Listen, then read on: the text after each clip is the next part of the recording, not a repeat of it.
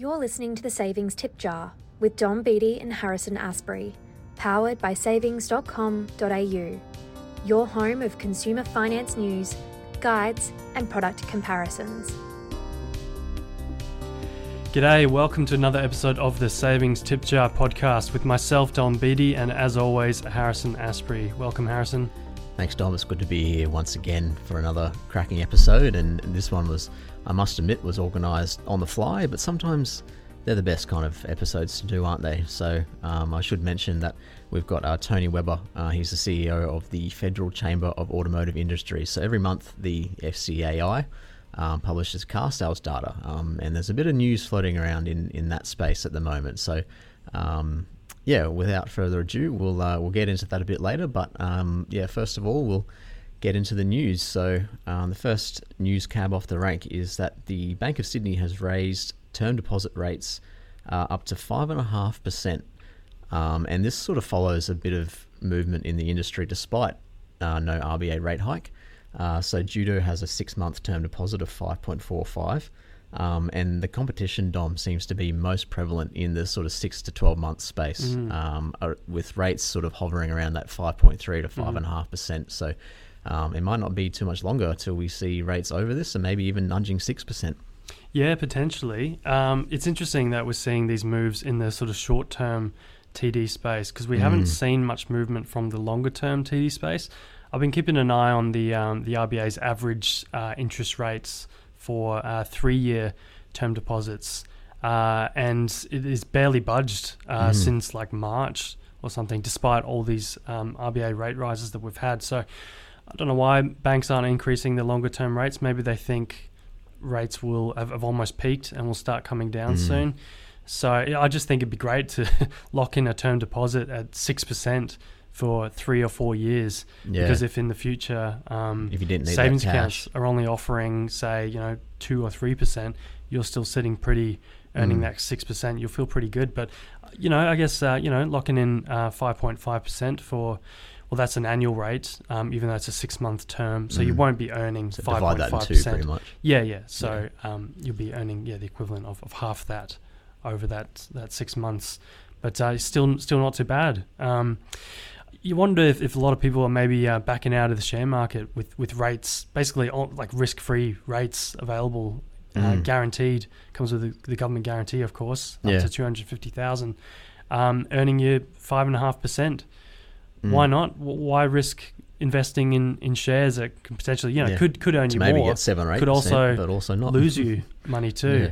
5.5% is pretty good. So interesting to see what happens in the future in this space, whether we see banks continuing to compete with each other and offer stronger and stronger rates in this space, or if we start seeing those longer term rates start to go down, which of course would be an indicator that banks think there's going to be rate cuts very soon. So definitely keeping a close eye on that space.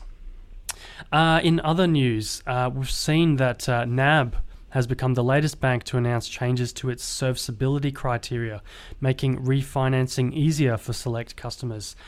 So from the 21st of July, NAB will take what they say is a refreshed approach to certain refinancing applications.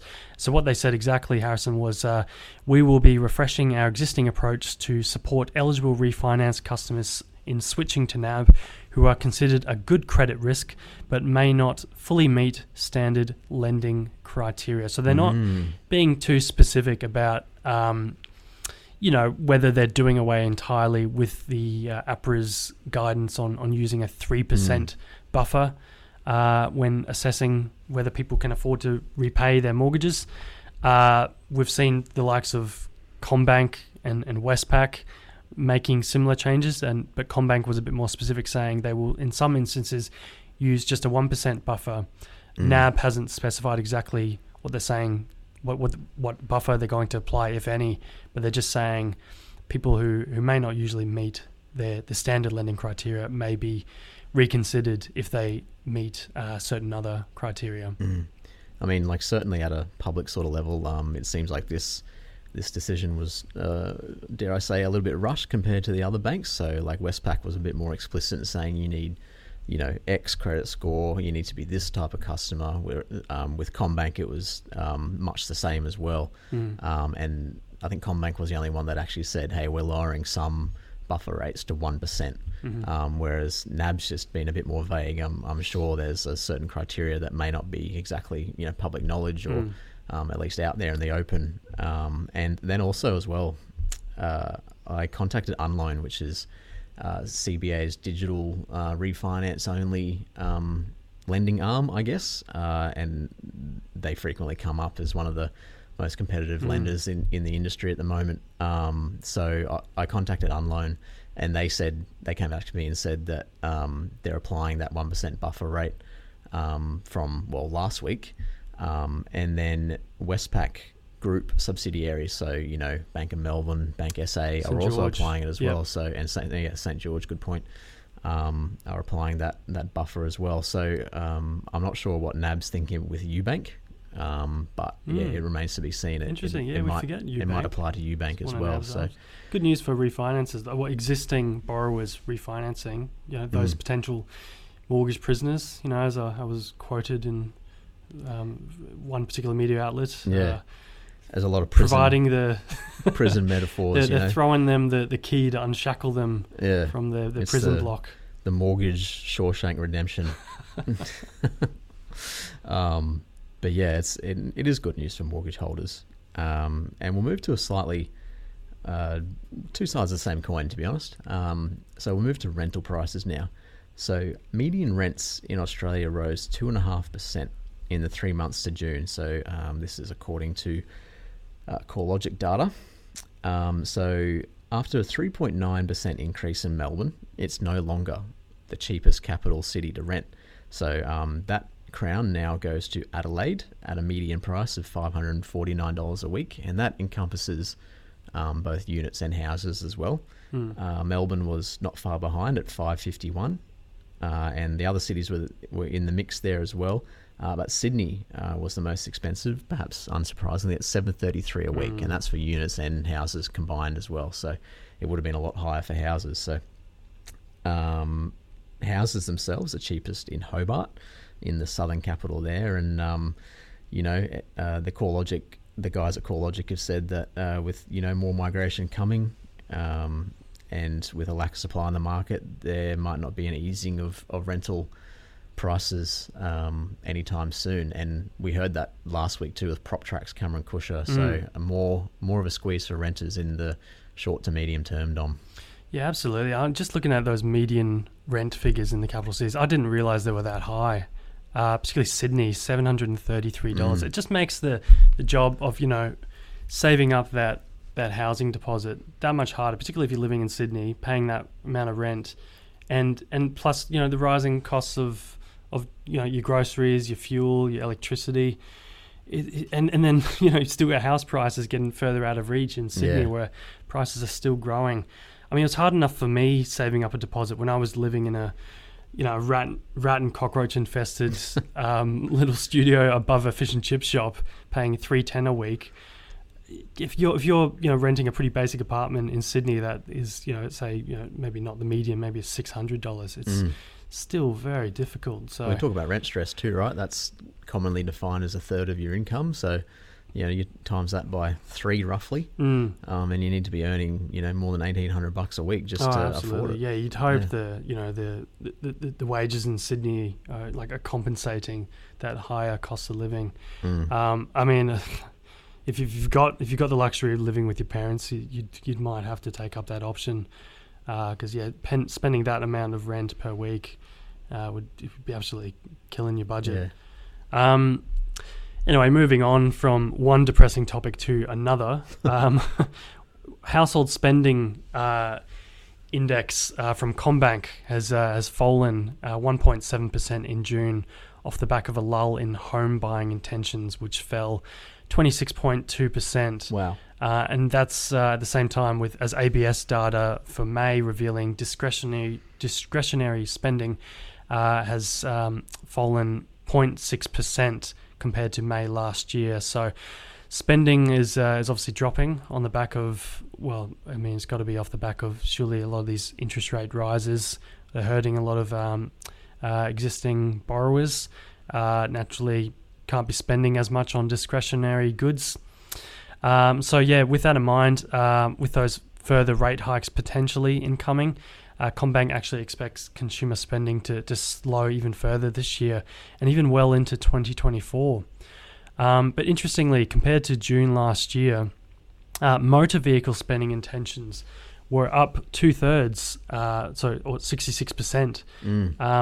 And this was the strongest spending category, so up 66% in the 12 months to June. So, I mean, while people are cutting back on spending in a lot of areas, it doesn't seem to be applying to cars at the moment.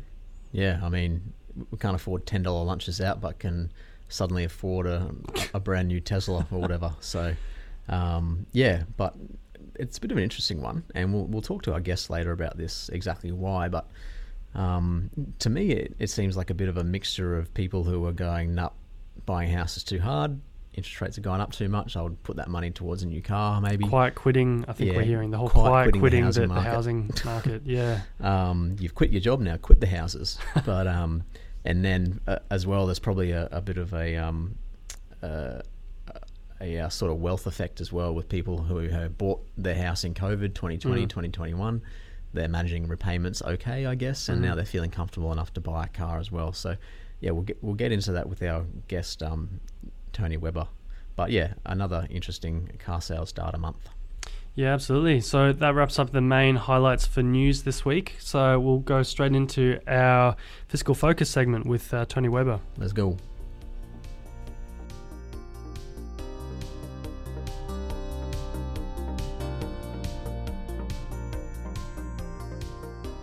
Now, amid this apparent cost of living crisis, there's actually been quite strong levels of car buying going on at the moment. New figures from the Federal Chamber of Automotive Industries has revealed that Australian customers took delivery of over 124,000 new vehicles in June to mark the end of the 2022-23 financial year. And this result marked an increase of 25% compared to June 2022. So joining us to discuss these figures and more is the Chief Executive of the Federal Chamber of Automotive Industries, Tony Webber. Tony, thanks for joining us on the Savings Tip Jar. My pleasure being here.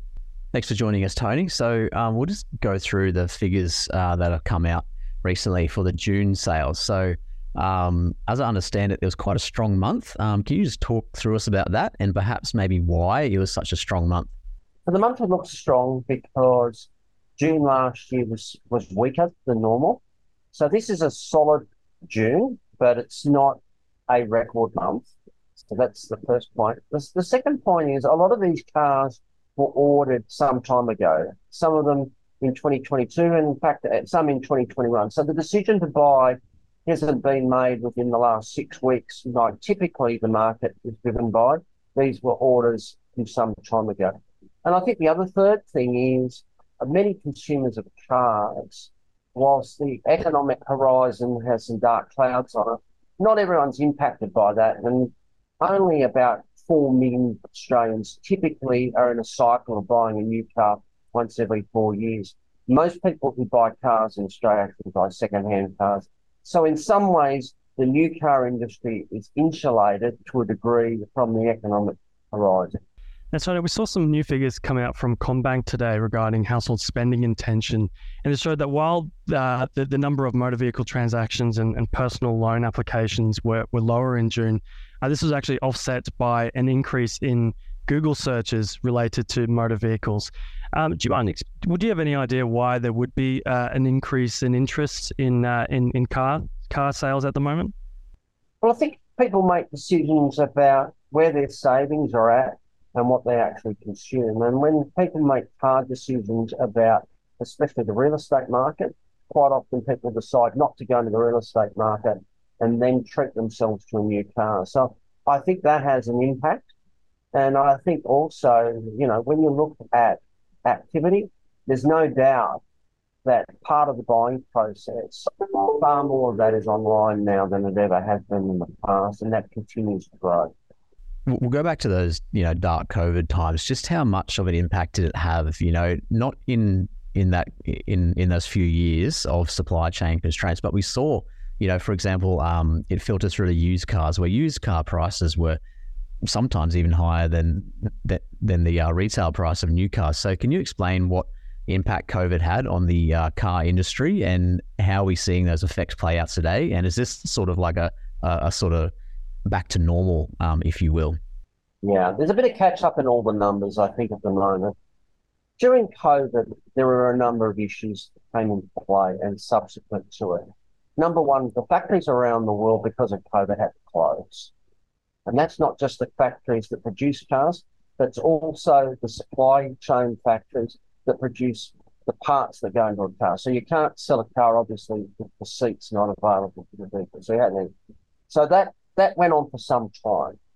We also had at the same period of time a worldwide shortage of microprocessors. Now that affected motor vehicles and it affected all products that have an element of electronics in it in a modern day world. And hence, many cars could be partially built but not completed. So that also reduced the supply of vehicles, not just to Australia, but right around the world. And then once the factories came back online, there's been shipping issues because demand for cars has actually grown through COVID because people have moved away from public transport towards private transport because they feel safer in terms of their health outcomes. So all those factors put together really reduced the supply of new cars, and hence in the market in Australia, used car prices went up. And now, Tony, in some of these top car sale figures, we often see the top 2 or even 3 positions taken up by popular utes such as the Toyota Hilux and the Ford Ranger. But these latest figures from June, we've actually seen the Tesla Model Y has now broken up those top 2 positions and have now taken second place ahead of the Ford Ranger. What's driving this surge in Tesla sales?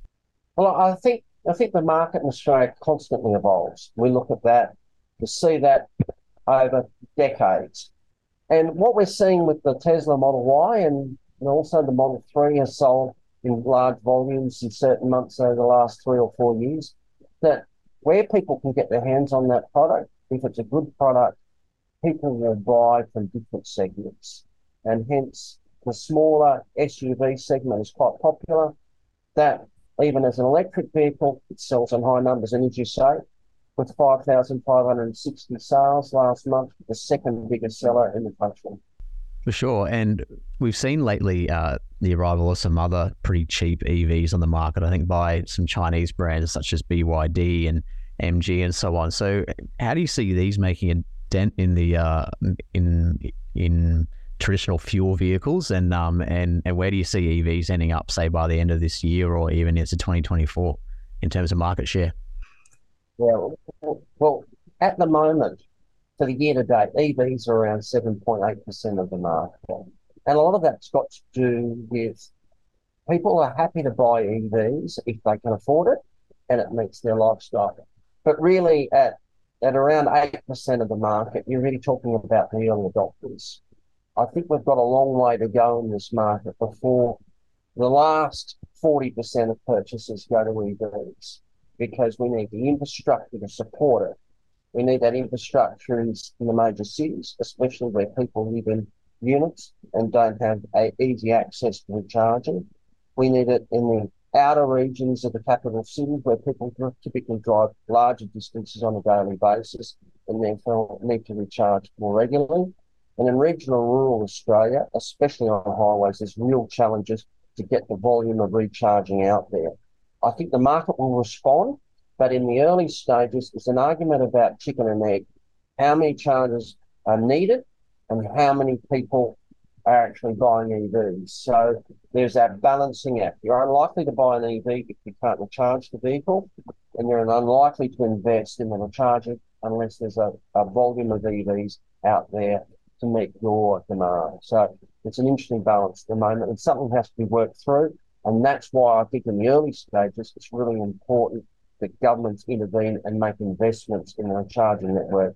That is absolutely essential that government takes up that role if we are going to transition to a low emissions environment. And Tony, we keep hearing about, talk of there being dark clouds on the economic horizon, a potential recession around the corner. With that in mind, does that affect your outlook for the car industry and like whether it can continue this strong momentum through the rest of the year? We obviously are looking at what the economic horizon looks like, and we are obviously concerned, like everyone is in the Australian economy. But having said that, we do know that there's a very large order bank of unfilled cars. They need to be supplied to the market. Once that's done, we hope that the economy can obviously transition through the current economic crisis, and we're hopeful that we will have a strong year for the rest of 2023, and we go into 24 with momentum. You mentioned a bit earlier about governments needing to do more to encourage maybe the uptake of electric vehicles. So we'll move slightly now to the luxury car tax. So on that, what's your take on the LCT, and are governments doing enough, both federal and state, to encourage the uptake of EVs through rebates and so on? What's your take on that? Yeah, well, luxury car tax, if you look at the history of that, it was introduced to protect domestic manufacturing. That has now ceased. The only role the luxury car tax plays is it's a revenue base for the Treasury. And it's a very substantial revenue base. But as Dr. Henry said in his review of the taxation system, it fails the basic principles, the 5 basic principles of a good taxation system. So as a tax, it has no economic merit whatsoever. So what we need to do is remove it, because all it is it's a tax on technology, a tax on safety technologies that protect people, and it's a tax on low emission technologies, which are typically more expensive but beneficial to both the owner and to the broader economy. So I think it is time for the federal government to bite the bullet and eliminate the luxury car tax so that there is a better supply of high quality, safer, more environmentally friendly vehicles on our roads. Tony Webber, I'm afraid that's all we've got time for. Thank you so much for your insights, and thanks for joining us on the Savings Tip Jar. My pleasure. Thanks very much. Thanks, Tony. That was Tony Webber, the Chief Executive of the Federal Chamber of Automotive Industries. Harrison, what do you think of that talk? Yeah, I thought he had some good points there as well, particularly around the luxury car tax, which is a tax I and many others are against. But if you look back to the June car sales data, it's really sort of promising or a bit of good news to see that car sales are so strong. And particularly, there's been a bit of a surge in electric vehicle sales as well. So if we look at the individual sales, so the Toyota Hilux was the top selling vehicle with a touch over 6,000 units delivered. So this data includes not only sales themselves, but also delivery. So you could have ordered the car 3 months ago, but you're not getting it till today. And then the Tesla Model Y was the second best selling car in June with more than 5,500. And it was the first time an electric car has been so strong in the car sales department, and the Model Y actually overtook the mighty Ford Ranger, which recorded just over 5,300 sales. And then it's interesting too, Dom, that out of the top 10, only one was not an SUV or a ute. So that was the i30 down in 9th position. So a lot of weekend warriors out on the roads here. Yeah, there's that, but we often see the impact in these figures of businesses, so fleet car sales. So naturally, a lot of businesses will order your cars like Hiluxes and Ford Rangers because it's good. They make good fleet cars. And I wonder whether we're going to start to see fleets of Teslas from a lot of businesses in the near future. Also, I guess being the end of being June, the month of end of financial year, another potential variable that we didn't discuss with Tony was the impact of the instant asset write-off expiring. I believe the value of the instant asset write-off is being dramatically lowered this new financial year. So a lot of people taking advantage of that. Perhaps drove up these June car sales. So, yeah, that's because you naturally look at these figures and you think, there's a lot of utes around, but there's not like that many where everyone is driving a ute. So yeah, don't forget that these figures do reflect business transactions as well. So yeah, but definitely a good chat, good insight from Tony Webber there. We might get him on again in the near future. I want to find out what car he drives, or is he more of a motorbike man? Yeah, I did find out from Harrison that I actually cut off the chat a bit too early. He was keen to ask him that one. He's a busy man. It's okay. Yeah, no, we didn't want to take up too much. It'd be funny if he drove something really wacko. You know, or he didn't drive at all. He decided to cycle into work today. But, maybe he drives a Morris Minor. Something maybe, we'll find that out next time, eh? Yeah, we'll see. All right, so I think that brings us to an end of another episode of the Savings Tip Jar podcast. Don't forget to send us any feedback you might have. You can get in touch with us via our Facebook, Twitter or Instagram, or send us an email to inquiries@savings.com.au. That's inquiries with an E. Thank you very much, Harrison. Cheers. Thanks, guys. Let's cue the music.